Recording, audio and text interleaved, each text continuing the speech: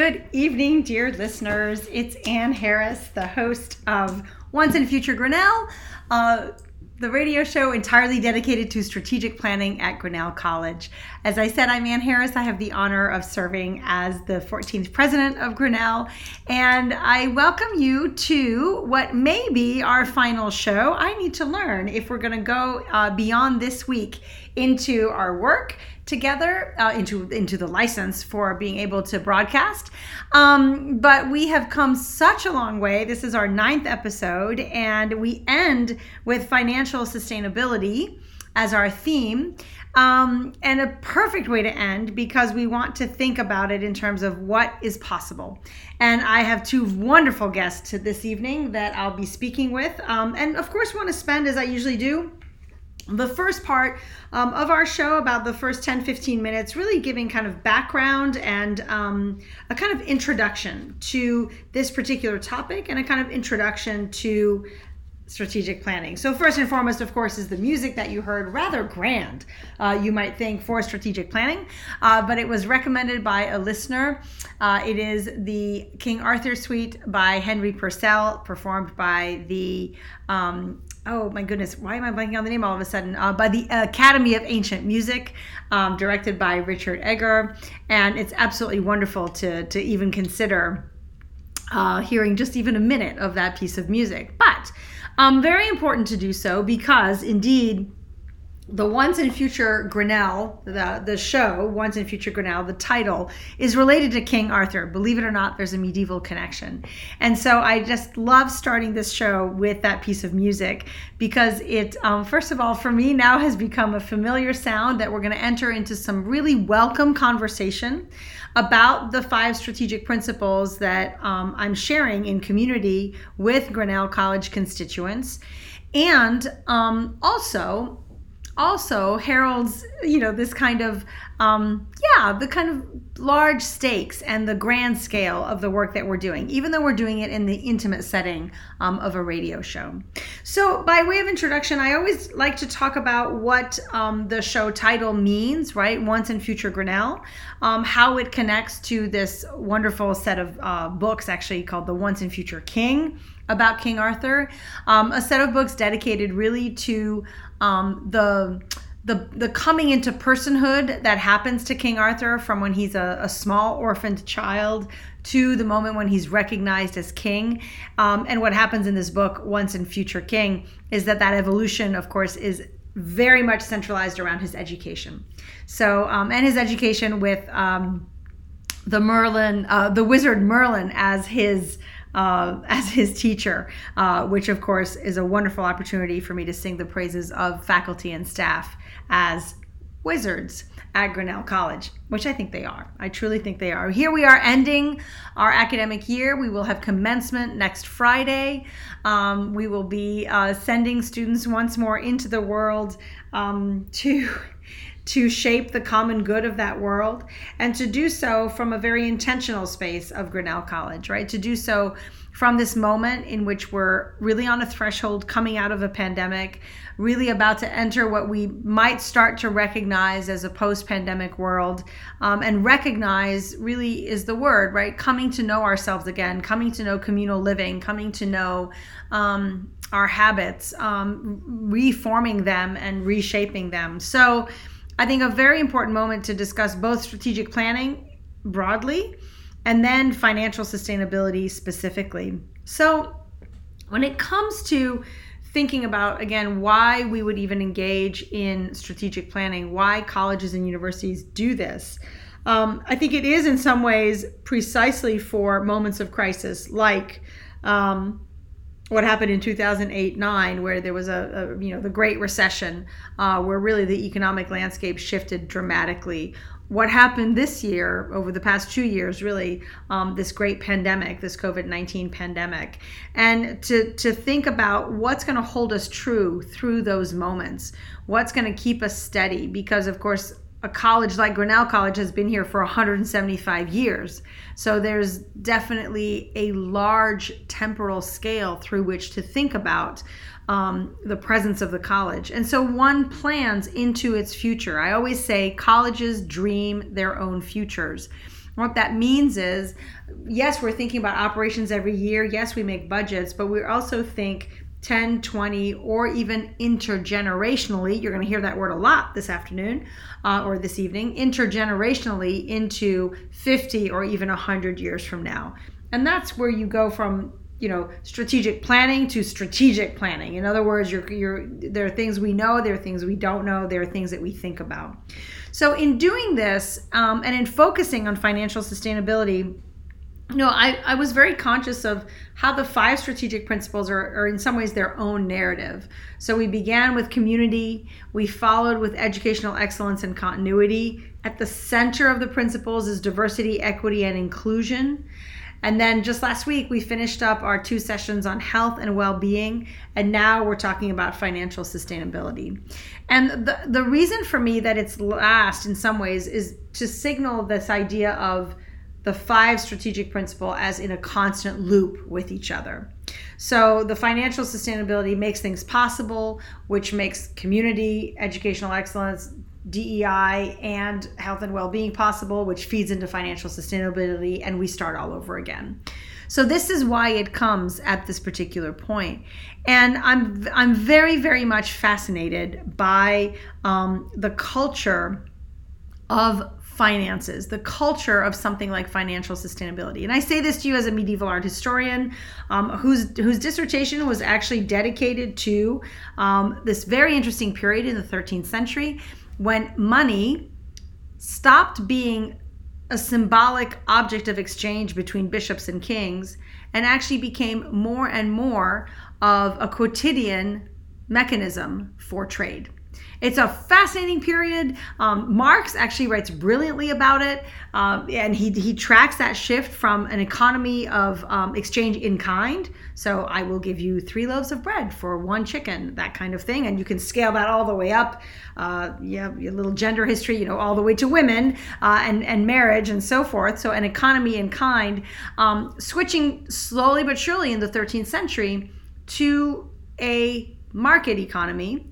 And that meant money itself changed from being this symbolic object, gold coins being exchanged, or sometimes given in international trade, but to being absolutely practical, quotidian, daily use in markets. And so I tracked that in studying stained glass windows, which were themselves given as gifts as the result of market economy trade by tradespeople, and some wonderful controversies as to whether the images of stained glass that we see being given by tradespeople are given actually, or whether this is the church kind of dreaming itself into tradespeople converting their money into gifts to the church. So believe it or not, it's actually pertinent to speak about the Middle Ages today for 2 reasons. One is the concept of stewardship that we're going to be talking about today. And you know that every single week I've touched on this wonderful simultaneity that we all occupy when we're members of a college community, that we are both constituents and caretakers of that community. I see the same simultaneity when we think about democracy.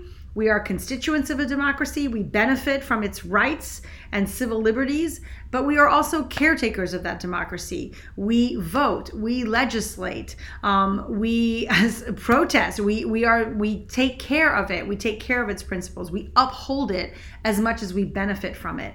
I would say that that's the same in a college community. We are constituents of Grinnell College. We all benefit from it. We are all, we benefit from its governance. We benefit from its decisions. We benefit from, yes, its policies, but we're also caretakers of it. We engage in governance. We are decision makers together, or we feed into governance structures that help decision making.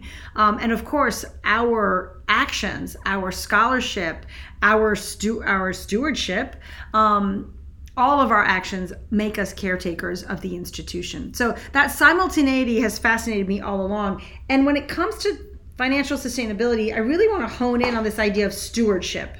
So stewardship, and here's the medieval connection for you, is this Old English word. It comes from the Old English word stigward, designating the house guardian or the keeper of the hall. the keeper of the hall. So when we think about being stewards of the institution, and we'll be speaking more about what stewardship really can mean. I think there's several different meanings of the term. We can be stewards in our budgets. We can be stewards of the endowment. We can steward gifts to the college as well. That stewardship is this sense of taking care, right? The keeper of the hall.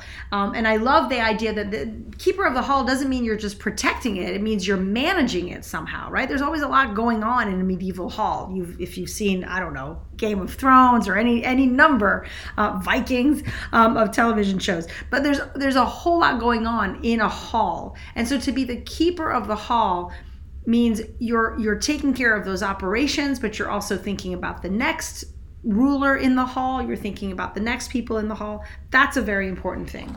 So that's a good medieval connection. And yes, medieval, I'm always excited when there's a medieval connection, but what I really want to signal there is just how deep some of these practices of financial sustainability go. So stewardship would be one of them. Yes, capitalism is relatively new in human history. But some of these habits, right, like keeper of the hall, go much, much deeper than even the history of capitalism. The other thing I want to point out here are the medieval roots of the concept of an endowment. So endowments today, and you'll hear more about this tonight, of course, have a very contemporary definition. They operate in very contemporary ways within our economy. Our investments and so forth. But in the Middle Ages, the first time you see these words of endowment, what did it mean to endow something? You were endowing altars. And to endow an altar meant several things. To keep it liturgically supplied.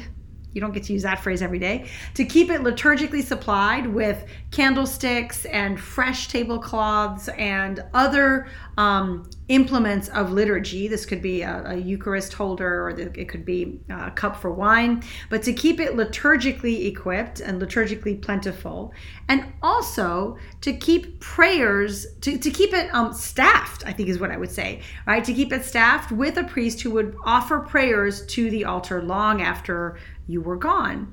And the payments for those were usually benefits from land. So land is still wealth in our current economy, but in the Middle Ages, land really was everything in terms of wealth. And so an endowment would be whatever the benefit from the land came that could be given for the upkeep of the altar, which was the site of liturgical performances that would, of course, maintain one's soul, right? I don't want to get too theological, but you're praying for someone's soul, and there's purgatory, and then you make your way up to heaven. We don't have to get into all that theology, but it's so important for me that we think about how deep this idea goes, that there is this larger wealth like land, that there is a benefit from that wealth that goes to something else, that here in this instance goes to a spiritual future.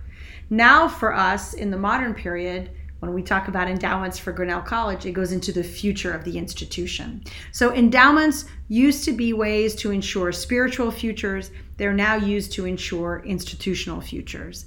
And that's a really fascinating place to be. That is where I will end my introduction, because I now have the tremendous pleasure of welcoming two cherished colleagues and guests to Once and Future Grinnell. JT Thayer is the Chief Investment Officer at Grinnell College, and Jackie Thede is the Vice President for Development and Alumni Relations at the college. And I will invite you both to come into the show. You can unmute yourselves and reveal your cameras. Unfortunately, dear listeners, you can't see my dear colleagues, but I will invite you to introduce yourselves by just talking about how you came to Grinnell, how long you've been here, and I guess I could say, what's your favorite thing about financial sustainability? For me, it's those medieval connections for sure, but something that you love about the institution. So Jackie, I'll turn to you first. Sure. So thanks for having me. First of all, hello, everyone. So I'm Jackie Thede. I will have been at Grinnell 3 years in July.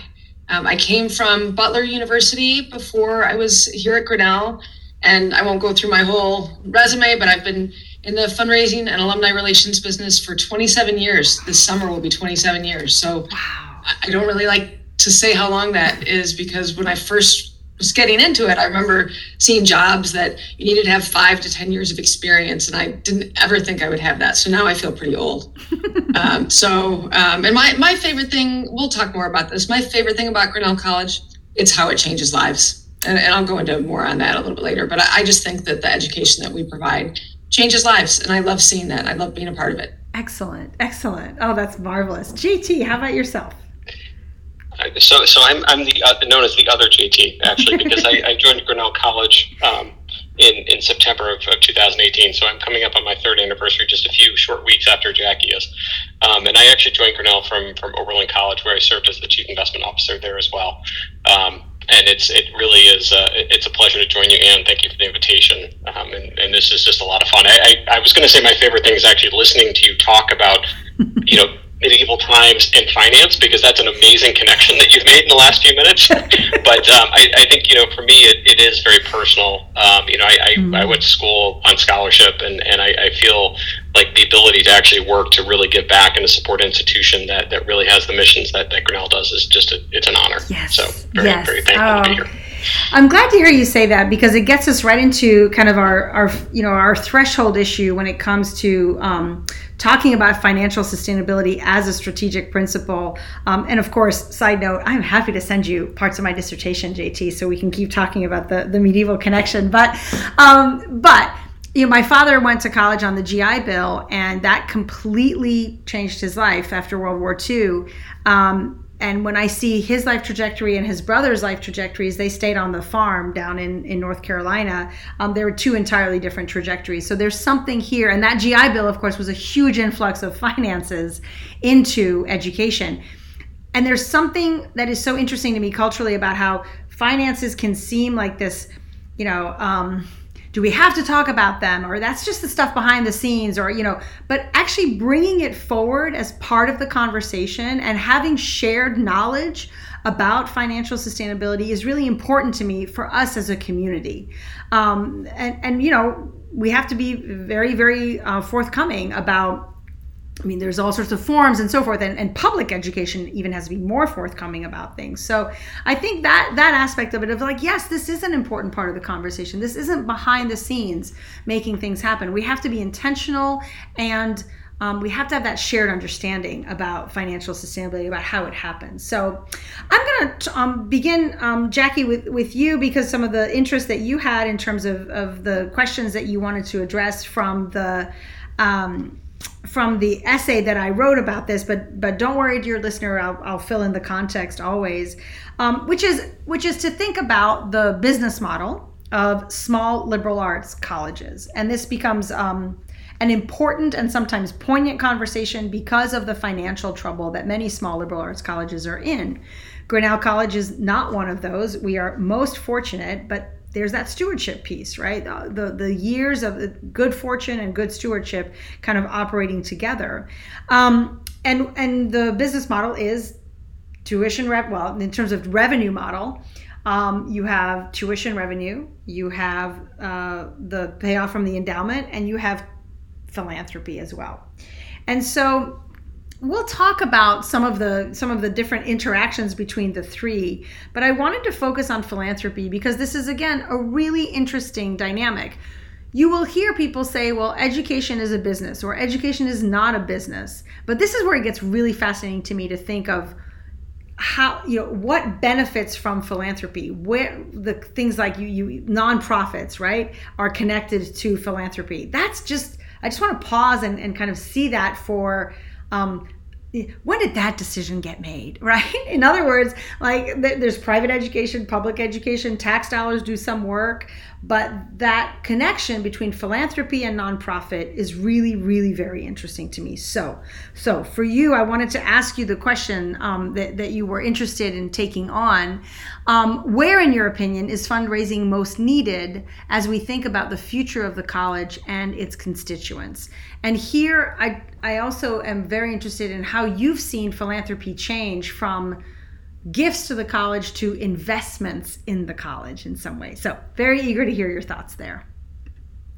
So yeah, that's a lot to try to think through. But I'll say, for right now, I would not be doing my job if I didn't talk about the fact that we are in the tail end of our comprehensive fundraising campaign. It's the first campaign that the college has conducted in over 20 years, and it's been a great success. But there are 6 priority areas that the college has identified, and I'll just quickly go through those. Scholarship and financial aid, of course, is an obvious. Individually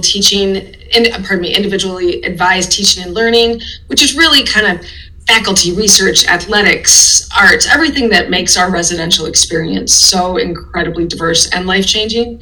Then the CLS, the Center for Careers, Life and Service, Institute for Global Engagement, world-class facilities, and the last one is the Pioneer Fund, which is unrestricted. So those are the 6 priority areas. There's still time to make a gift if anyone wants to. You can do that through June 30th.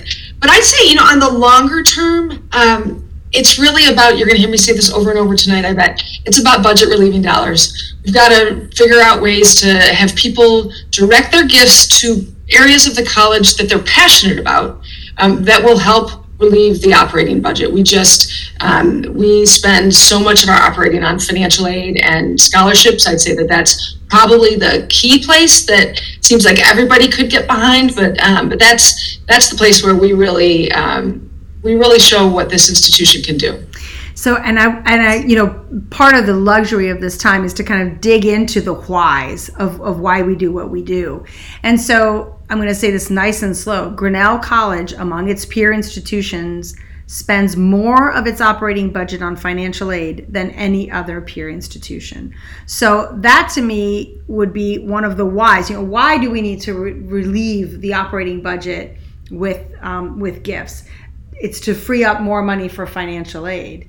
But maybe there's more to add there. And JT, of course, feel free to jump in as well. But why would we want to do that with gifts as well? Why should philanthropy be geared to that? Should be geared to the budget relief. To the budget relief, yeah.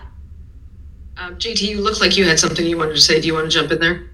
No. It's something I actually wanted to go back to something you said before, Ann, about why this is important to make this part of the conversation. And I do think that this is perhaps a unique circumstance to Grinnell in many ways. And it is that the institution is incredibly fortunate to have the resources that it does, right, to be able to support the programmatic and certainly the generosity with the financial aid. But it also is in a situation where I think a lot of people objectively will look at the endowment and say, well, you have enough money already. Why do you need more money? And I actually think that it's very important to bring this forward because it is, it is not an unlimited amount of money that we're talking about here. And to Jackie's point, the ability to relieve any pressure that we have on the ability of the endowment to support operations is going to help in the longer term mission of this institution. Yeah. So I just want to kind of bring that arc into that. Right. Yeah. I'm sorry, Jackie, go ahead. No, that's perfect. I mean, it's about intergenerational equity, which Ann, we've been talking a lot about, as the senior team, but it's about making sure that there is actually financial sustainability for Grinnell College. And so bringing gifts in, they help on an annual basis when they're, annual gifts to, again, different parts of the institution that people are interested in. But when people add to the endowment, that's going to help us preserve that intergenerational equity down the road. And it's really going back to what you talked about at the beginning about stewardship. Mm-hmm. It's about stewardship of our current students and our future students. And the endowment just doesn't do it all. It's wonderful, and we're glad we have it, and we're so happy we have JT in charge of it. He and his team do a wonderful job, but it doesn't do everything. And there really is, out there amongst Grinnellians, there's a myth that the endowment covers anything, or anything that the college needs, and there is not a need for philanthropy, and that's just not the case. And I'll say that the reason that's not the case, there are a lot of reasons, but philanthropy really is what helps make the difference between good and great. It helps us make that leap. And if I can talk just for a second, I'll give an example. The Center for Career, Life and Service. Alumni who are listening long ago, far away, you had a very different, situation with I can't think of the name of what it was called, but I will. But our current CLS is wonderful. It's funded not entirely by private philanthropy, but significant parts of that, those career communities, those happen because alumni and donors believe in this college and what that center can do. And so we wouldn't have that center that I think really takes us from good to great without philanthropy. So what you're saying, please go. No, go for it. And I was just going to follow on too, and I think, Jackie, to your point, I'm not sure, even if the endowment were able to do anything, that you'd want an institution whose financial model is based solely on draws from the endowment, frankly, right? I think, Ann, to go back to your point during your introduction, you talked about the downturn between 2008 and 2009, and part of what has driven the growth, I mean, the biggest driver in the growth of the value in the endowment over the last 50 years has been investment returns. And the one thing I will say is that, investment returns and the performance of global financial markets is and always will be an exogenous factor. We have no control over that. And unfortunately, if you build a financial model that is predicated on the performance of the financial markets, there are going to be times in which 2008, right, 2020 happen. And the last thing that I want to do is ever come to you and say, geez, you know what, we're going to actually have to cut programmatically over the next year simply because we've had a bad year in the markets. That simply is not acceptable for an institution like Grinnell. No, and that's why people talk about a balanced outlook and trying to think about those three different revenue sources being in some kind of balance with each other. And it's so interesting. There's need for philanthropy, and then from my perspective too, in terms of fundraising, there's pride of philanthropy. An endowed professorship, right? That says something. That says somebody wanted this particular curricular area to be taught at the college in perpetuity. Back to the Middle Ages, right? In perpetuity. And so if you've got a chair of, whatever, that topic will be taught, because there's an endowment there to look after it, to steward it. And so thinking about, you said from good to great, I think about from needs to pride as well. And then to go into, the pride of what's here. And so budget relieving, yes, endowed professorships they do indeed relieve the budget, but more than that, they elevate the importance of that particular field from that particular donor for all to see. And we have, by the way, marvelous investiture ceremonies for endowed professors here. There are medals involved, MEDAL. They're pretty amazing. And if I can jump in there again, I think JT made a really good point, and I want to add on to his. This is what the JTs do. We add on to each other's points. Is it from a budget relieving standpoint? Again, I think there's a myth out there that Grinnell has all the resources that it could possibly want, and talk to any faculty member or staff member and they will tell you that is not true. We've gone through a pretty difficult budgeting cycle this past year. And so relieving the budget helps give the institution the flexibility it needs to be able to take advantage of interesting opportunities that come up, which could be helping a student get another internship or sending somebody overseas. And it really helps give us the flexibility to do what we do best. And that's educate students so that they can find their path. And so every gift really does help. And the one other thing I want to go back to is you were kind of talking a few minutes ago about sort of the why and such, and it just triggered, for as long as I've been in this business, fundraising and philanthropy is an emotional business. Yes. It's different. It's different than a sales transaction, right? Because it's not a sales transaction. People need, I've said this before, people, need to buy shampoo or might need to buy a car and all that. But with philanthropy, I'm in a strange business. I ask people to give me their hard-earned money for not much back that's tangible, right? But it's that emotional investment. Right. And so at Grinnell, people are emotional about all sorts of different things. And that's where I hope people will channel their philanthropy at every level, whether it is a $5 annual gift or a $5 million gift. You've got to be passionate about what you're giving to, because that's when it means the most to you and to the institution. Beautiful. Yeah, JT, you were going to say something. That is tremendous, Jackie. Thank you for sharing that perspective. And I think one of the things I've noticed about being at Grinnell versus other places that I've worked is it's an institution. To go back and echo your comments in the introduction about stewardship, it is not an institution that, pardon the pun, rests on its laurels in any way, shape, or form. And I think what I see is a very active group despite the fact that you do have these resources, and I think it would be a lot easier to sit back and say, hey, you know what, we'll just let the endowment, or we'll just let, Jackie take care of that, right? This is a group and a team that I think is very forward-looking and very focused on trying to do what's best to balance, the essential question of intergenerational equity between kind of the current student, current needs of the institution versus the remainder of them. And I think that when it comes to the stewardship among the senior team that I've seen here, I'm blown away every day by what I see in terms of the forward-looking nature of what we're trying to do. We never wait to be reactive to a situation. We're always thinking about what could happen and how can we put Grinnell in the best possible situation should this range of outcomes occur. Exactly. And it's really pretty phenomenal. Well, and there you're getting at a dynamic that's actually a good introduction to a set of questions I want to turn to you about the endowment. And that is that within the higher education revenue model, there's both solidity and precarity, right? So there's that solidity of we've been here 175 years, we work and plan for the next 175 or 200 years, but at the same time, all three sources of revenue are highly contingent and barely within our control. Tuition revenue, something like 08-09, your Great Recession, that's going to affect tuition revenue. So are things like socioeconomic inequities, that position certain college constituents in a different position to be able to afford tuition. Certainly philanthropy, right? You just said it so beautifully, Jackie. Philanthropy is contingent on emotion, and that's not something that one controls. It's something that one connects with or has relationships with. And then, of course, the endowment, that contingency is the world markets, arguably, like as global as it gets. And so I'm always fascinated by both the solidity of a college like ours, but the precarity of the revenue model.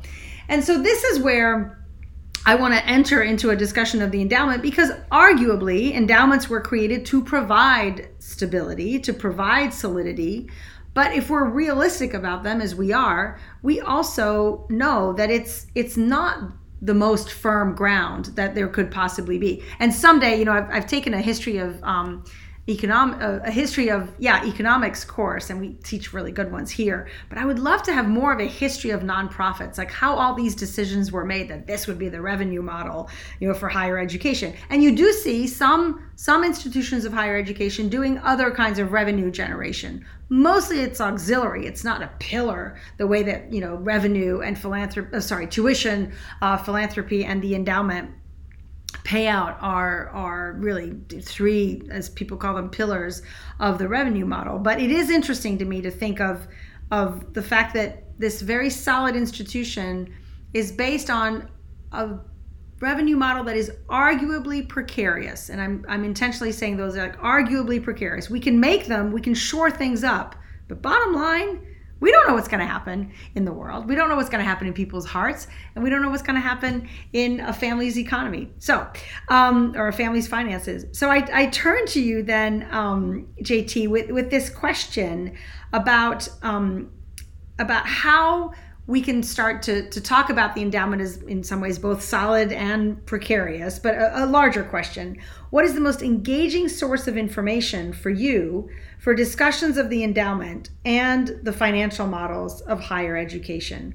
When you're talking about the endowment, or when you're trying to communicate about the endowment, what is the source of information? Is it the managers? Is it the investments themselves? Is it the payout? Is it the rate? Is it the policy? What's the source of information that is most engaging in terms of understanding the endowment and how it works? It's a very interesting question, Anne, and if your audience could see me, they would see me kind of staring at the ceiling, pondering the response here. Yeah. And I actually think that one of the things that is most challenging about my position in terms of managing the endowment is in fact the duality of it, right? On the one hand, we do have an investment portfolio, and we are very much externally facing. We have interactions with investment managers and global firms, right, all over the world. But at the same time, I've argued forever that I don't feel like I can do my job effectively if I don't firmly understand the challenges being faced by the institution.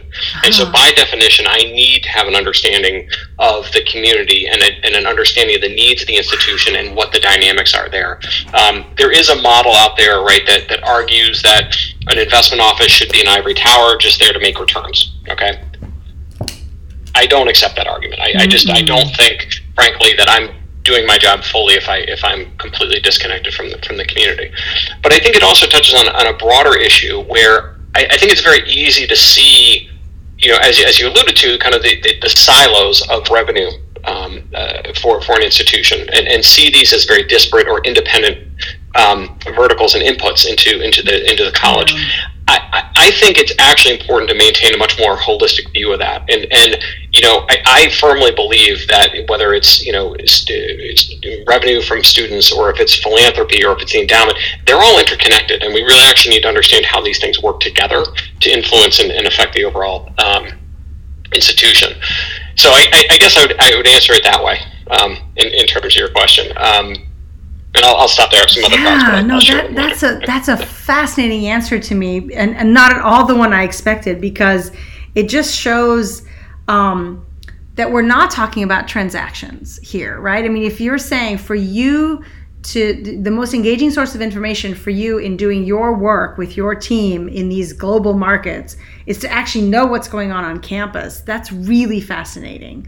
And that can be, yes, in terms of the values, the priorities, the needs of the institution. So does that translate into how you all, I'm being simplistic here, but I think there's always some keen interest in the decision-making processes around an endowment. How are we going to invest here versus there? And I know I've learned from you, you're you and your team incredibly values-driven. There's some very careful considerations of course, what is being invested in, and Grinnell very publicly, it's on our webpage, it went through a very deeply researched process about fossil fuels and other considerations, environment, and so forth. So I'm keen to delve a little deeper into that relationship between the life of the college and the life of the endowment.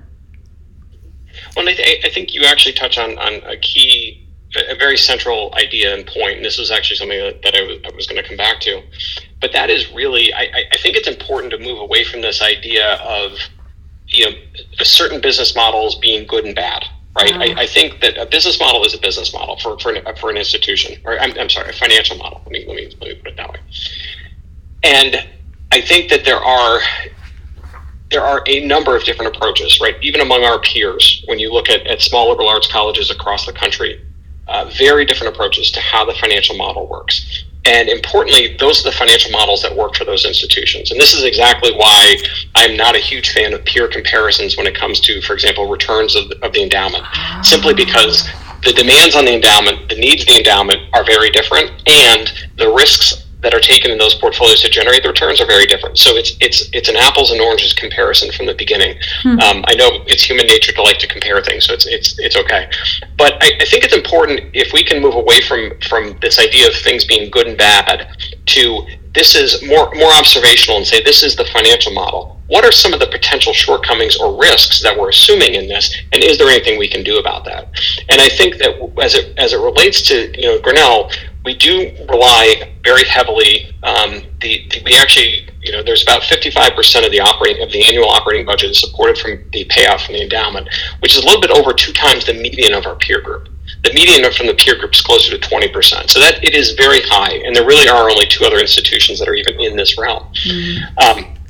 And so we're asking a lot of that endowment. But I think importantly, this is the financial model that has worked for Grinnell. So what we really need to do is take a step back and say, okay, what are the potential shortcomings we have? Okay, we're very reliant on, for example, market-based income, right, and market-based returns. Is there anything that we can do from a policy perspective that might actually help to smooth that out a little bit, or take away some of that risk? And importantly, I think with all of these portfolios, what we do, there are certain kind of common themes or common approaches. People may have even heard of, the endowment model that has been popularized by David Swenson at Yale over the years. And while there are some similarities in how these pools of capital are invested, frankly, at the end of the day, depending on the overall demands that are being put on the endowment from the individual institution, is going to inform how those portfolios are invested. And Grinnell is at a point today where I wouldn't say that, the level of payout drives investment decisions, but it certainly informs them. And so what I mean by that is I think that we're at a crucial moment in time where if that reliance, Grinnell tomorrow could go to 100% supported by endowment payout if it wanted to, right? Okay, that would take a lot of pressure off of other sources of revenue.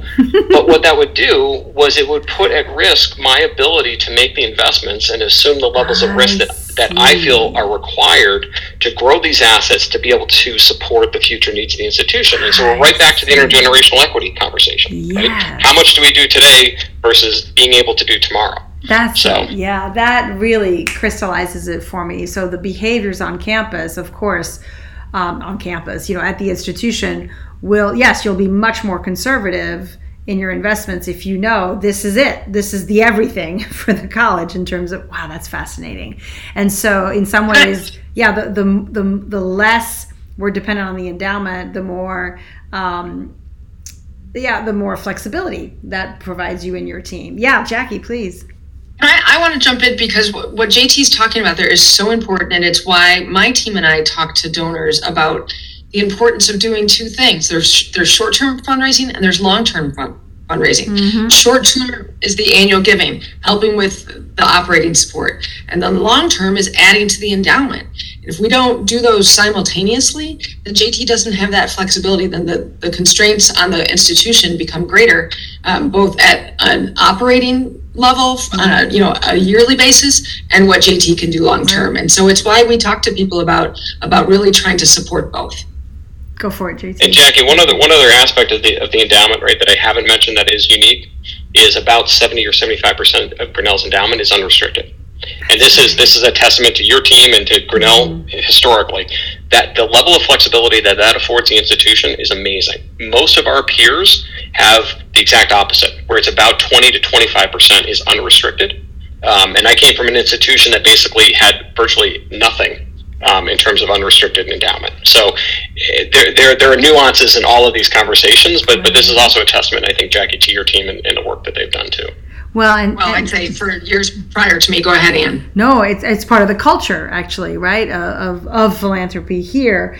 And so that's another reason then that so much of our operating budget can come from the endowment, right, is because of so much of it is unrestricted. So that in and of itself is utterly fascinating to understand. There's a couple of points here, and I will say, Grinnell's endowment is, well, okay, so I want to talk about a myth and a fact.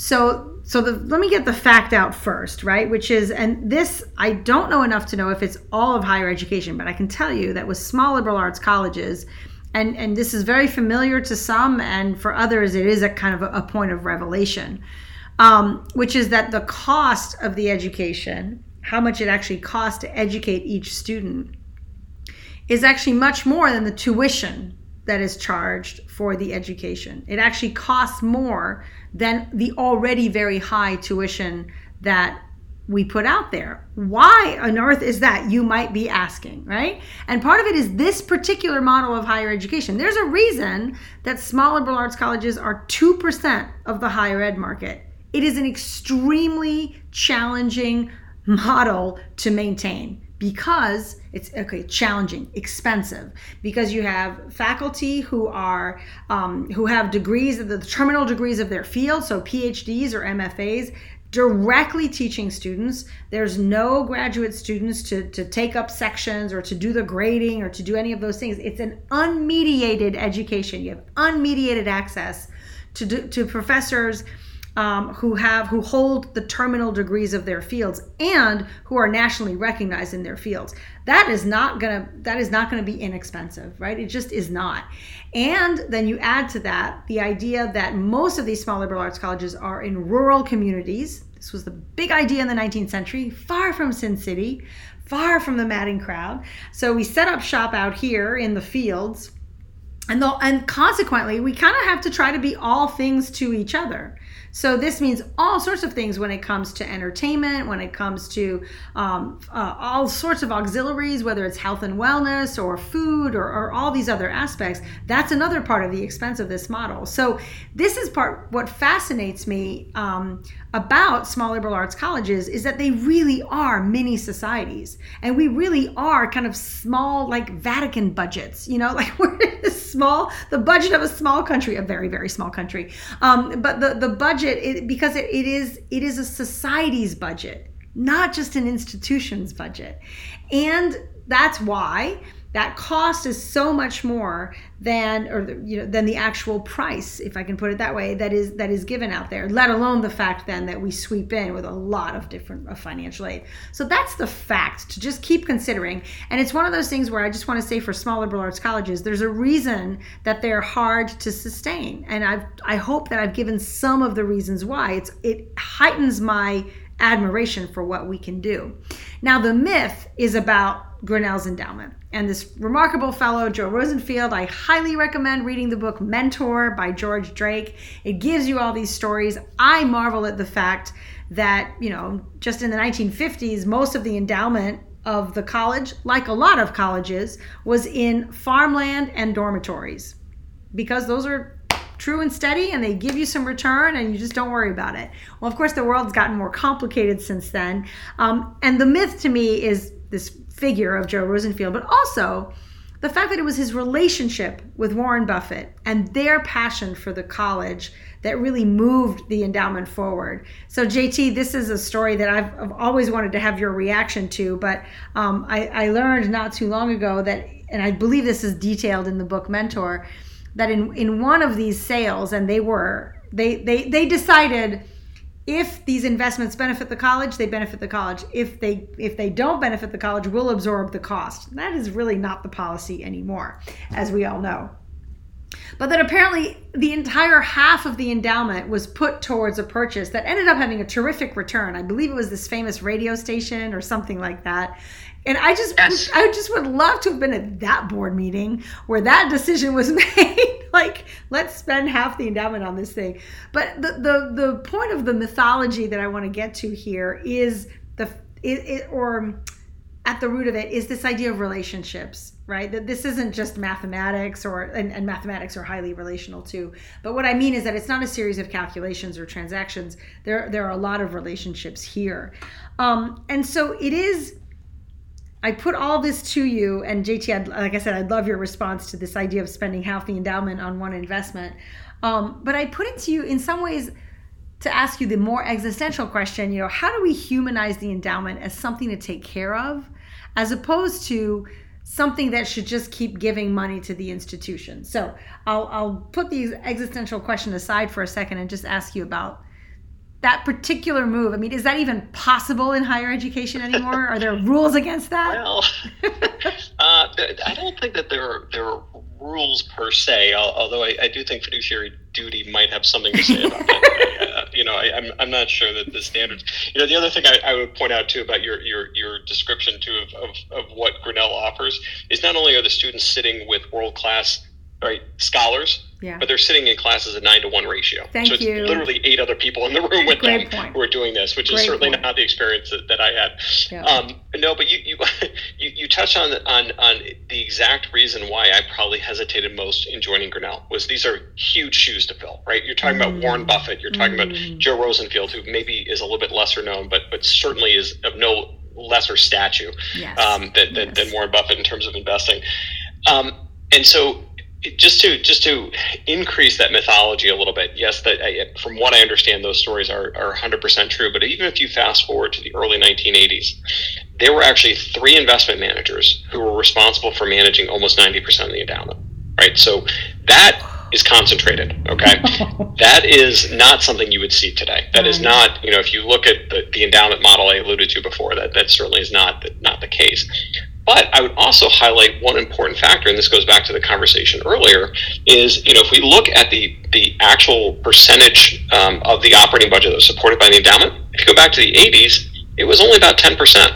That's a very different model. And so again, when you have lesser dependence there, the amount of risk and how you can theoretically invest the investment portfolio is very different. Okay. I could not do that today simply because the volatility of those potential returns would be too great. So we are, I think, being very creative in terms of how we approach the investment platform, in terms of keeping our eyes open. And frankly, a big part of my job is I believe, is trying to look in places where other people aren't. And that will lead us down very interesting pathways.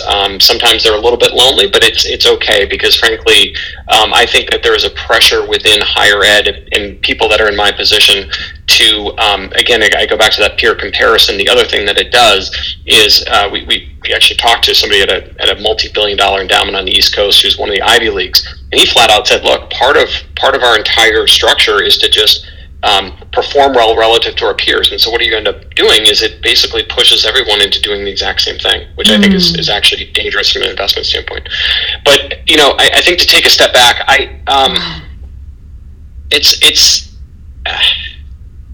in terms of humanizing the endowment, it is a very difficult thing to do. I think the way that I do it personally, and I don't know if this necessarily answers the question or is very helpful from that perspective, is really twofold. Is one, as I alluded to at the very beginning, I consider it an honor to be able to do what I do simply because I feel like I'm giving back the way that somebody else gave to me, right? And so this is my way of applying my professional skills to help people 50 or 100 years from now that I'm never going to meet. But by helping the institution, I perpetuate that same philanthropy, that same generosity that helped me. And I think that to me is the only, that and the fact that, and so that's a very personal view of that. But I think beyond that, it becomes very hard because it is very easy, and especially during difficult conversations related to budget or related to other sorts of issues that are similar, it is easy to become just a dollars and cents kind of conversation. But I'd go back to something that Jackie said. I mean, the reason we have the endowment today is because of generosity of people before us.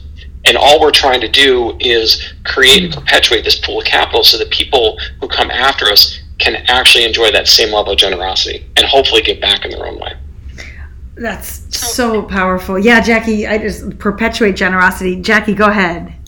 Well, it's a great question. It's really hard, Anne, to try to, to personalize an endowment. And so the way I think we have to try to keep doing it is to keep telling the stories about how Grinnell has changed lives, about how Grinnellians are just fundamentally changed. And I'm gonna reference something. There's a video that my division just sent out a couple weeks ago, and it's a video with his permission, of course, that Jitendra Dulani, class of '98, spoke for us at one of our campaign events. And anyone listening, I can't encourage you enough to please go to campaign.grinnell.edu, and there are videos that you can watch that show the impact. But Jitendra was homeless before he came to Grinnell. And he got to come to Grinnell because some people took an interest in him. And it's a long story that he does a much better job of doing it. But bottom line is he was just elected to our board of trustees 2 weeks ago. Yeah. So to go from homeless to a Grinnell education, he went on to be he is a very successful lawyer. That's changing someone's life. That's the impact. That's how you humanize it to me. And we just keep trying to tell those stories because there are so many of them. We have amazing alumni, over 22,000 of them. Just amazing alumni.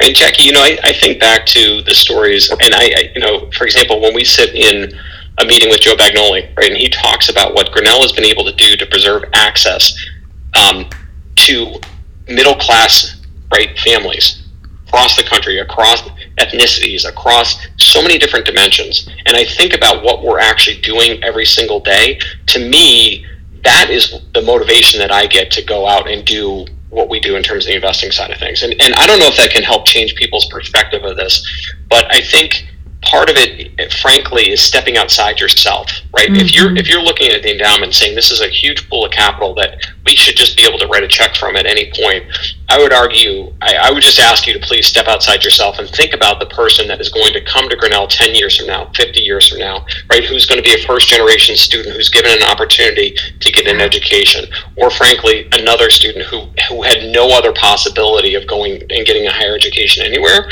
And think about it from that perspective. And I think that will change your view quite a bit. Because then, it moves from transactions to relationships. And I think of it, to me, I was thinking, the endowment is not the bank. It's not the bank where we can, quote, as you said, write a check. It really becomes the hall, right? And who can we get at the table? Who can be with us at the table? And I think so much about and we're going to close out. See, time flies when you're doing strategic planning. So we have just a few minutes left, but I did want to, of course, touch upon this intergenerational equity concept that gets brought up many times when we talk about an institution like ours or when we talk about endowments. And that is, of course, the disparities, what gets called the racial wealth gap, for example, that's been very, very well studied in recent years by President Melvin Oliver and Thomas Shapiro, for example. But where there's income, that's one thing, and then there's wealth and wealth transfer and the importance of wealth transfer and the role of education in wealth transfer. And so all the data that these economists and sociologists have done that really show what a game changer education is. Now, there's still work to be done in our society and in our systems and in the way that they are biased or discriminatory throughout, and specifically thinking about housing and banking, where there's other research there. But education as that game changer, education as that wealth transfer possibility, student debt is the big factor there. And again, I love what you're saying, JT, and Jackie, because you're making me see, this is that worthwhileness. I love the English language. I love the term worthwhile. It's worth your while. It's worth your time. It's worth your life's work to create, or I love how you put it, perpetuate generosity, so that we're combating systemic inequities such as wealth transfer, right? And we can do our own work to abolish student debt, and our no loan initiative certainly does that. So I wanted to end, and it's like 3 minutes, so there won't be a whole lot of time, but by talking about intergenerational equity. And so you've already given me this image, JT, of thinking about the next student, 2 or 3 or 4 generations who makes their way to Grinnell, Iowa, from Ghana, from Singapore, from Brooklyn, Iowa. It could be, from so many different places. Jackie, I wanted to ask you, what's your image of the intergenerational Grinnell? When you think about the Grinnell of the future, what is the image that you think of, and what makes it worthwhile to do what we do? I think about the alumni and parents and friends and donors who give us significant gifts to endow something, right? Mm-hmm. And they do that because it's their legacy, it's their connection, their perpetual connection to the institution, so that someone in 100 years is going to be getting the Susie Q scholarship, right? And they're doing that because they feel so strongly about the institution. They have that passion that I brought up before. And whether it's in a specific department or if it's just for financial aid, they want to make sure that someone else receives what they received and down the road. And so it's Grinnellians. I have the chills when I say this. Yeah. It's Grinnellians taking care of Grinnellians down the road. Yeah. And down many roads.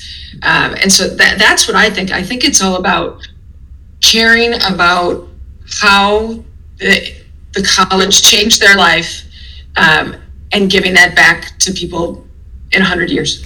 And that's why the word sustainability too. I mean, what it sustains, right, into the future there. I hadn't thought about legacy. That's an important concept when we think about all this. And of course, names, right? The idea that names are in perpetuity, be it Susie Q or Joe Rosenfield or others. JT, any final thoughts on this question?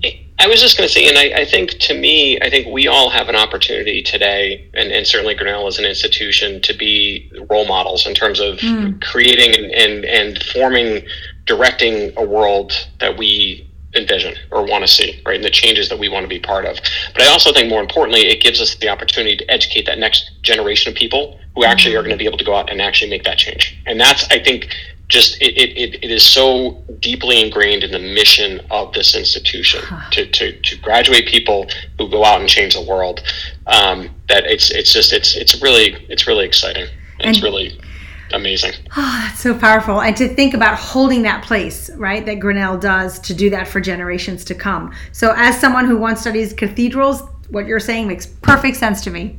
It is, right? And many cathedrals were built well beyond one's own lifetime. And it is meaningful to me to think about the work that we're doing here, carrying on long after we're gone. There's something very powerful about that. So I can't thank you enough, my dear, dear colleagues, the two JTs that were here to talk about financial sustainability, its relationships, its emotions, its passions, its perpetuated generosities and legacies.